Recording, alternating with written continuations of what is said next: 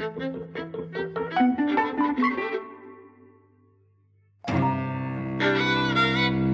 and welcome to Eavesdropping at the Movies. I'm Mike. And I'm Jose. And today we've been to see Maestro. Yes, in a theatre. Yes. We know it's showing on Netflix, but we wanted to see it on a big screen. We is a big word. So did you love it? No. You wanted to see it, and I was like, yeah, fine. And I thought it was 2.5 hours. On the Electric's website, it said 150 minutes. So I was thrilled to discover that that's clearly a mistake, and it's just over 2 hours. Because we were out there half an hour sooner than I thought. I didn't hate the whole thing, but I didn't like it very much. I do kind of think that probably actors should never actually direct themselves, is kind of the conclusion. I think the only one who's ever really got away with it properly is Woody Allen. And the reason I think it works with him is because everything is so kind of meta. Well, actually, I think also Clint Eastwood, and the reason for both, I think, is because they're not really actors. I mean, one is a comedian, the other one is a star, right? So I think you're right that he does a disservice to himself, and partly it's driven by generosity. I mean, he even gives Carey Mulligan top billing at the end of the credits, which, I thought was extremely generous. So this is Bradley Cooper we're talking about. He's co-written and directed this. Yes. And stars in it as Leonard Bernstein. I think it's very poorly written, by the way, like structurally. So scene to scene, you can argue. And I did find moments in the film absolutely thrilling. And really the reason why I wanted to see it in cinema is those black and white scenes at the beginning where he's told that he's conducting that day, and that scene with him opening up the curtain, and then you're seeing Matt Bomer in bed, and then the camera kind of floats, while he's running to the theater, and then it swoops in again, and you get that sense of excitement and thrill and sexiness, and it's all kind of beautifully visualized, I think there's some real cinematic ambition. Yeah, I thought it was thrilling. And actually I was surprised at how into it I got. And so the film opens on a shot of very old Leonard Bernstein in his 70s, in widescreen in colour, and then it goes into his life in the 50s and 60s, which is full frame black and white. We move into the 70s, which is full frame in colour, and then right at the end we get back into the Monday. I think it's a little bit like we saw Poor Things recently, and that's the whole opening of that is in black and white, apart from the first few shots, which are in colour. And I think it's doing the same thing where it's saying, we are doing colour in this film, we are doing colour and widescreen, so don't turn it off. Because if you just started on black and white Academy ratio, I think people would go, what is this? And I think they're kind of reassuring the audience that there is colour in this film. But that stuff in black and white early on, where everyone's smoking, everyone's smoking all the time anyway. Yes. But everyone's smoking all the time. Things are kind of beautifully sort of backlit and dramatically lit, and all the smoke is always illuminated beautifully. It's got a real classic look, and it evokes that era, and it evokes the look it's going for. Very, it's not just that it's like saying this is the 50s. It's saying this is like an image of the 50s and 60s. And the excitement and the wit and the showbiz, thing. I really love that. That scene where they're doing Fancy Free, I think. He's written the ballet music, and then there's like the three sailors dancing, right? And one of them is clearly dancing at Bernstein, and there's like the sexual kind of thing happening. I thought that was all marvellous, really. I didn't like that scene. I love that scene. Yeah. That scene was where I started to think, oh, you are losing me now. No, I love that scene. But I think it's a dishonest film. It washes away many aspects of his life, so it shows them. So it shows Bernstein with men, and it shows him doing drugs and so on. But it doesn't dramatize, the kinds of psychological struggles and fears and, and so on that must have involved in all of those aspects of the decision-making, really. And then halfway through the film, or 3/4 of the way through the film, it shifts entirely onto her. With her cancer. But again, I just didn't feel it was dramatic because, at the very beginning, she says she's conscious of who he is and what decisions she's making. And basically, he's a genius. So, she's accepting of that. But you also don't get a sense of, the daily struggles and what it's cost them. And, and I also didn't understand the shift onto her. Her getting cancer and dying is not enough of a rationale. I mean, that could have been done in 2 minutes. It's not a rationale to give over that much of the film to her. I thought structurally the film was kind of misguided, really. Yeah. Well, I spent basically the whole film, like at every individual moment in the film, going, what is the point of this? What am I supposed to be learning from this? What am I supposed to be feeling from this? It feels, it's illustrative, I think, rather than kind of exploratory, as it were. You go, okay, right, so I could read Leonard Bernstein's Wikipedia page and I could read this, this, and this, and I kind of see that represented here. But what am I feeling from this? What am I learning from this? And as you say, it's things like, what are the struggles in this couple's life? You get the occasional big scene. You get that one big scene where they have that. It kind of all comes out to some extent in the argument at the party. That's in the kind of 70s section. It's where you're supposed to kind of feel all the stresses that have been involved in this marriage. But you haven't felt them before then. You haven't felt them bubbling up. You've just kind of you've observed that. Leonard Bernstein is married to this woman. He also has multiple affairs with men and women. And it hasn't added up to a feeling. It's just been, yes, I have observed this. and now I see that she is finally lashing out about it. I think the film is dishonest as well in the sense that it's ignoring the historical contexts, plural, that are a setting and a structure for these lives, right?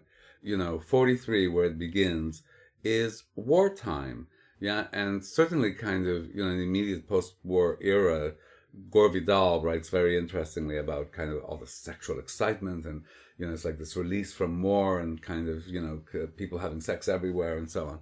But, 47 is the beginning of the McCarthy era, really. The kind of the hearings on communism and anti-homosexuality and so on. It's very dangerous, to be gay, right? So this idea that people are kissing in public in the park, with no fear, and no sense of consequence. I mean... I found that very unrealistic. Bernstein might have done it once, but it doesn't kind of service the film to kind of treat it so casually.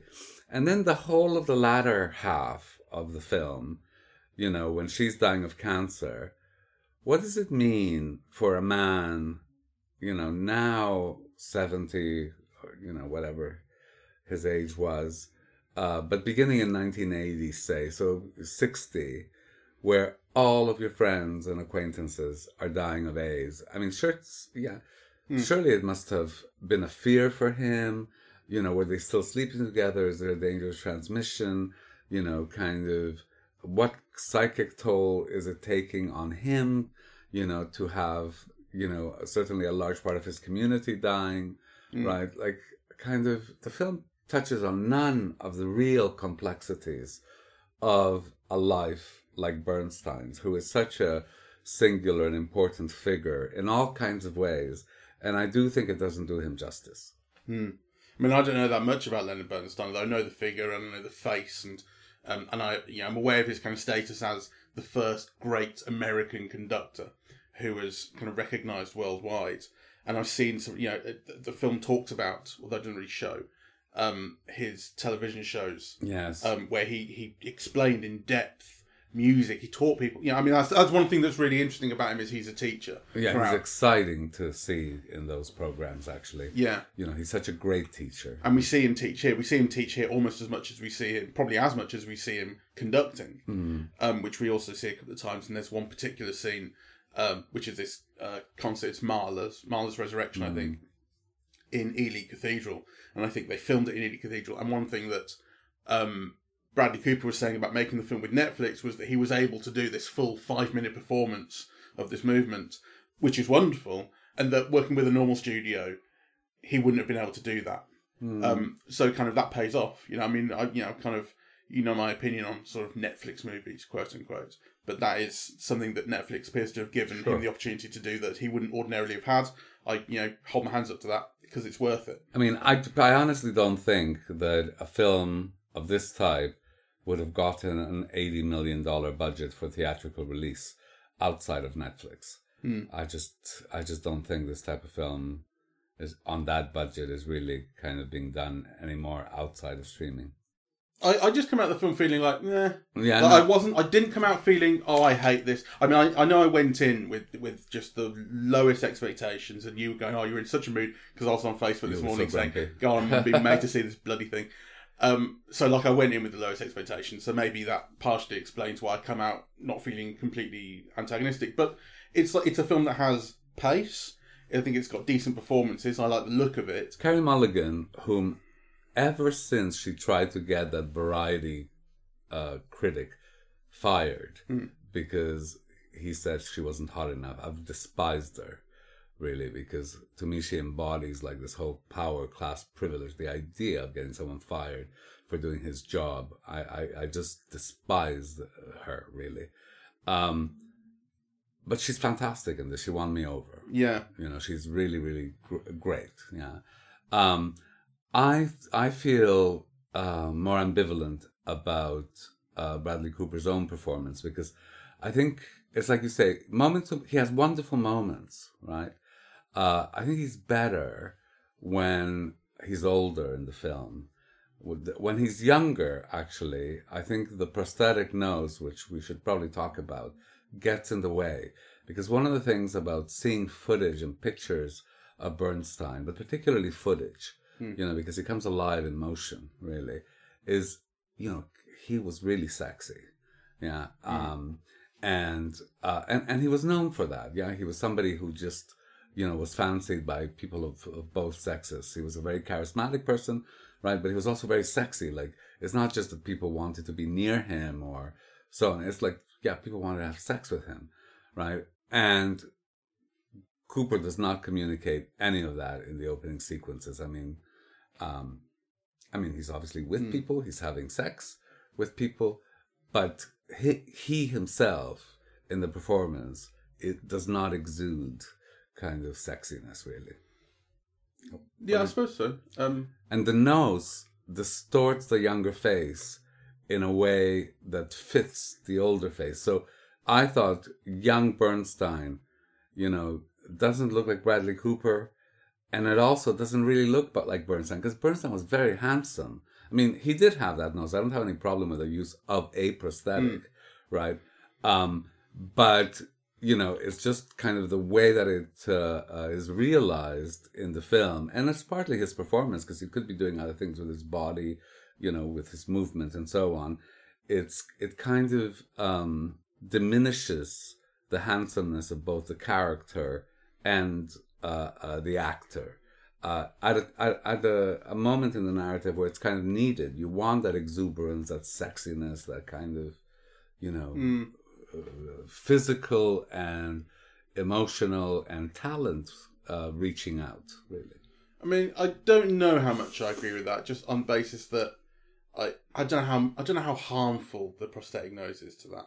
And I think you do get it through the kind of the joie de vivre of Bernstein as he's played by Cooper. He's kind of a love of life and his exuberance, and also so much of that early dialogue is written in this fast talking way that's very evocative of the 40s and 50s. Yes. It's quite deliberately so, I think. People kind of chatting back and forth, and that kind of conveys some of that as well. So, and the thing is about the nose is I never had any issue with it throughout. I mean, I never had any issue with it when it first emerged that he had this prosthetic nose. So this was back in, I think, spring last year, when I guess the trailer and like photos from the set came out, and people went crazy that he was playing a Jew face. I thought that was it's ridiculous because there is a negative association in the world of stereotype between Jewish people and large hooked noses. It's always part of the evil Jewish caricature that you get.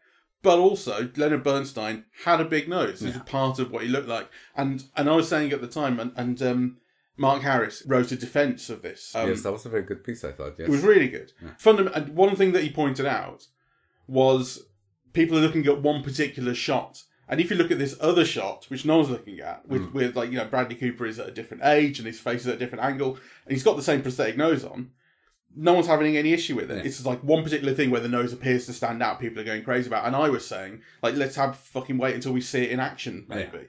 Yeah. And you see it in action, and it makes perfect sense. It's not overdone. It contributes to his look perfectly, kind of accurately.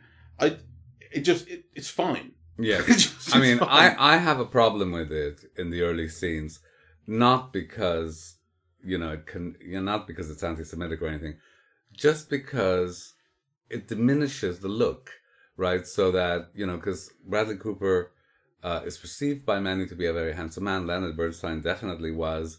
And kind of, to me, the way that nose is designed on the younger Bernstein, is... makes his face kind of wonky, really.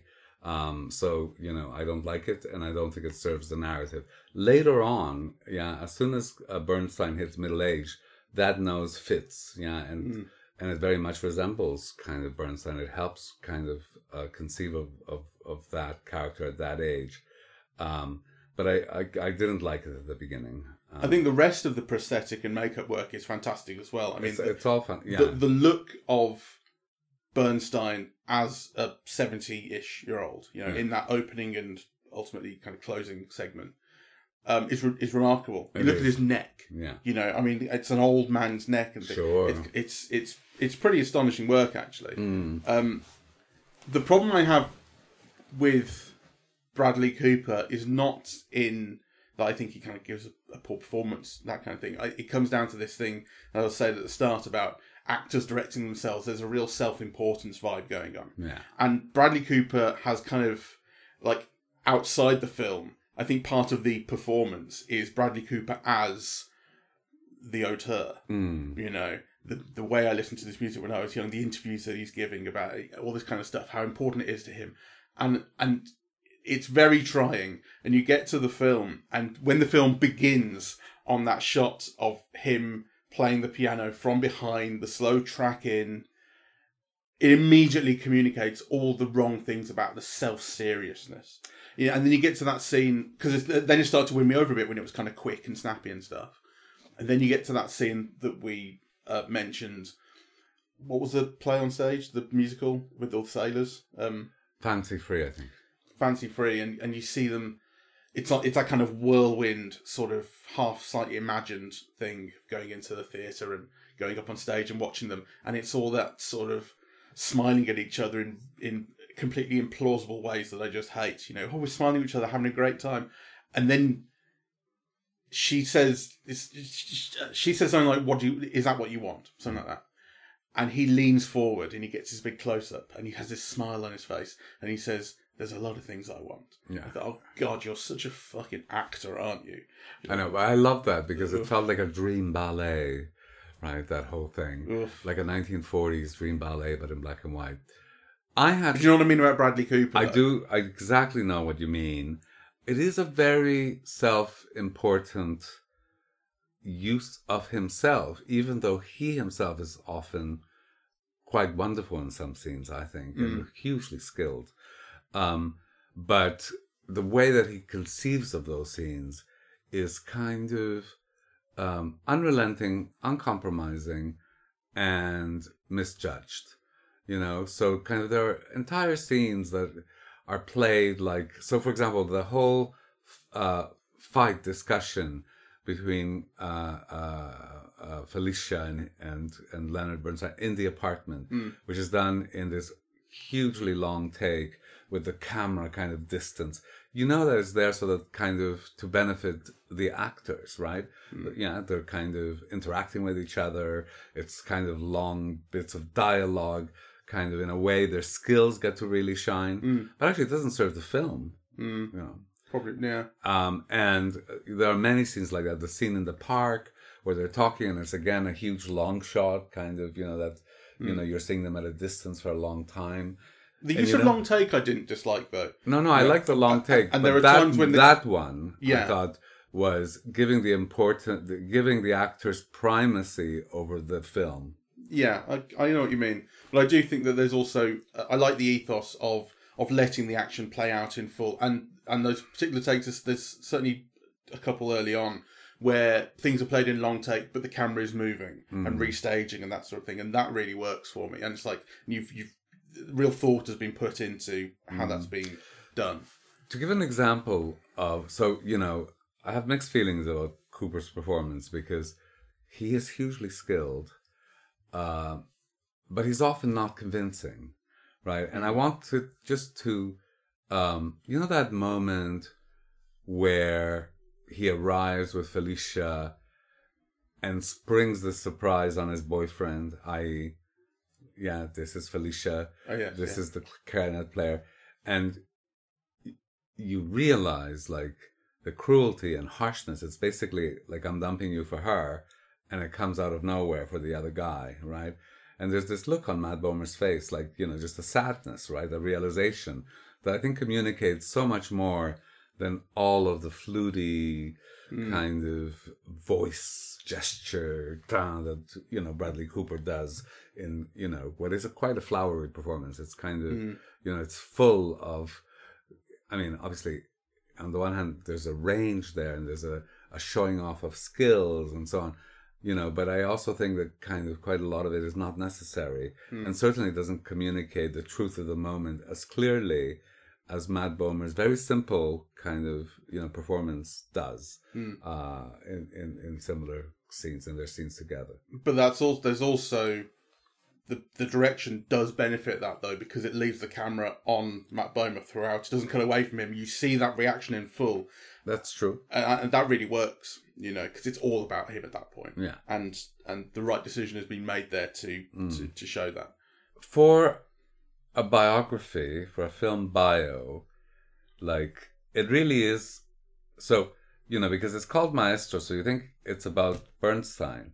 But actually... if you look at it as being about Bernstein, I think it's a real failure because the film doesn't really convey, the life or the career or the importance or, kind of the boundary breaking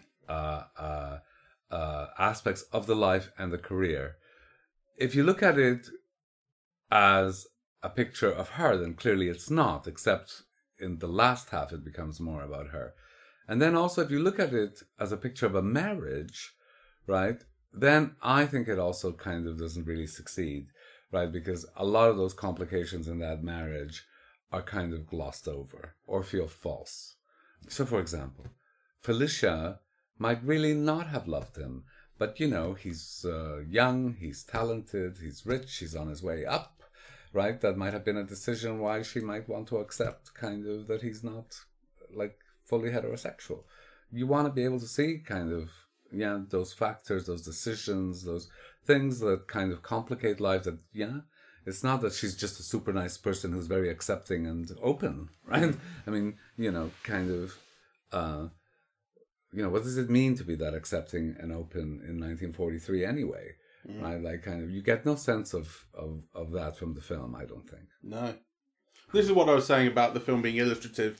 I think you're right. That's at best, and that's why I said, throughout I'm thinking, what is the point of this? What is the thematic through line? I can understand superficially it's about a marriage. It's about a guy who's gay or bisexual in a world in which that's kind of not okay. But of course, you never really get the feeling that it's not okay, because in his world it's constant and it's perfectly fine. And then maybe it's about the toll it takes on the marriage, and there's an element of that, and the toll it takes on the family. You get the thing with the daughter, having heard rumours about him, and on top of that, you're also thinking, like, this is about this great musical genius. Is it going to be expressed to me why he was such a genius?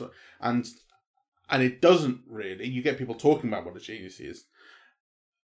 And it's a very hard thing to get across, like what makes music so marvellous to someone who doesn't really understand. I'm not saying I don't understand it, but it's a tricky thing to convey.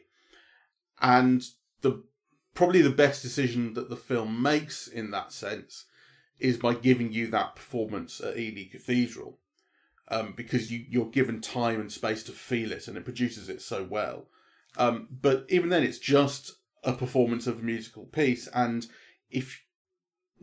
what's there to explain to you or to express to you why this conductor is such a genius and not some other conductor? You know, what makes him so great? I don't get that either. So that's what I say. Like, it all, like on paper, these ideas are all in place, and nothing is expressed. Nothing. I mean, for me, there are two things. First, you don't, like I said, you don't really get a sense of the accomplishments of the person or the career, right?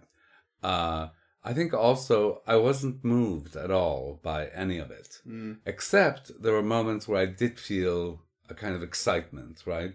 You know, those shots at the beginning that I mentioned, or the use of the music sometimes, the music alone, yeah? So, you know, when they're playing ta-da-ta-ta-ta-ta-ta, you know, from West Side Story, yeah? Kind of, you get the sense of the excitement of that music, right? And how new kind of it was, and the sense of danger, yeah? Kind of, so the music often kind of conveyed that feeling to me, right? Or made me feel. But actually the drama didn't. So in that sense, I think the film is a real failure, and I don't understand why it's been nominated, or, you know, why so many people are kind of picking it as one of the best films of the year. If they're picking it as one of the best films of the year, they haven't seen enough. Yeah, it's a biopic. It's about a great American icon. It's Bradley Cooper writing and directing and acting and it's all of that, and it's in black and white. I mean, it's fucking Oscar bait. That's what it is. So you think the nose is like having no legs? It's like my left foot. I mean, there's kind of an element of that. Yeah, I mean, he's putting on a voice as well, and so is Carey Mulligan. You know, which is not to say that those accents and those kind of patterns of speech aren't believable. I think they really are. And I mean, Carey Mulligan's took a while for me to get along with it. It felt very artificial, but I don't know. You know, Felicia, I don't know the person she was portraying and how realistic that is. And eventually I bought into it, you know. But yeah, I mean, it's Oscar bait. That's what this is. Yeah. Well, it succeeded. The bait hooked. Yeah, what are its nominations, I wonder? So, Academy Awards nominations, it's got 1, 2, 3, 4, 5, 6, 7. That's a lot. Best Picture, Best Actor, Best Actress, Best Original Screenplay, Best Cinematography, Makeup and Hairstyling, and Sound. Okay, that makes sense to me. Yeah. Yeah, kind of. Except for the screenplay. I actually don't think it's a very good screenplay. I think it's badly structured, and the scenes don't breathe. They don't come alive. I'm glad we saw it, though, and I'm glad we saw it in a big theater, really.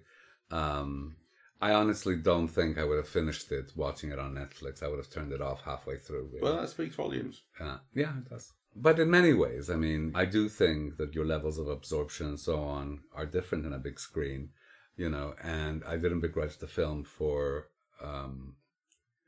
you know, for using it in those ways. I mean, to be honest, I wasn't bored until I realized at some point that, you know, her death just kept dragging on, right? And I did think, where is the film going? Yeah, because there's still...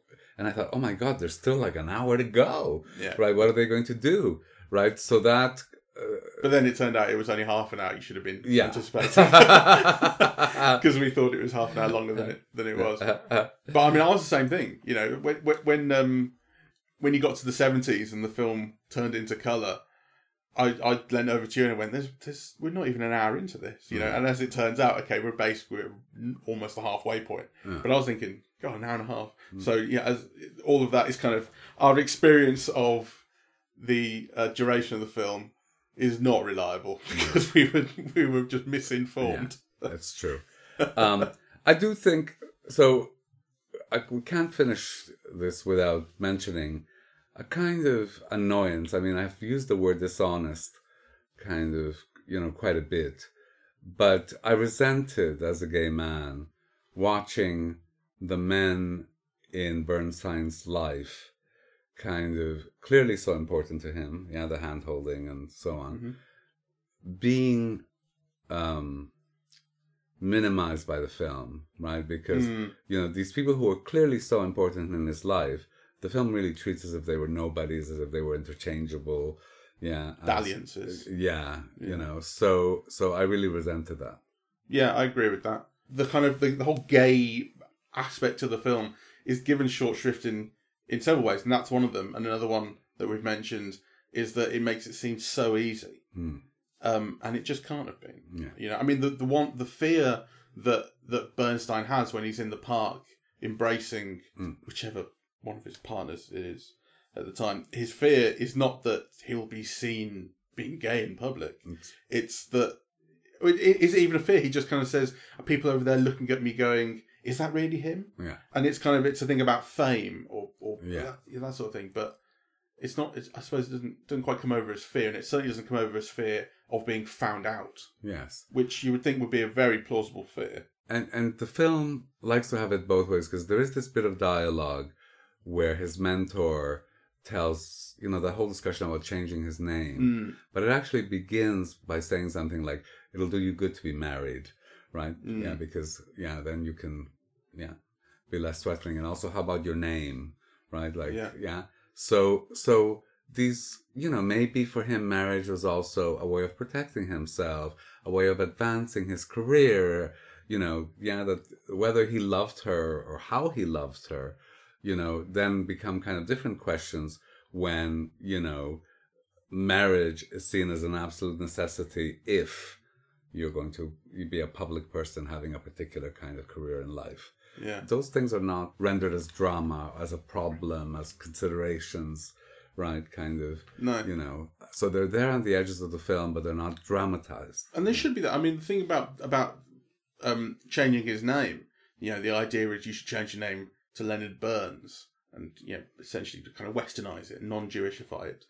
As so many people did. Yes. And he obviously, you see the kind of look of discomfort on his face when that's suggested.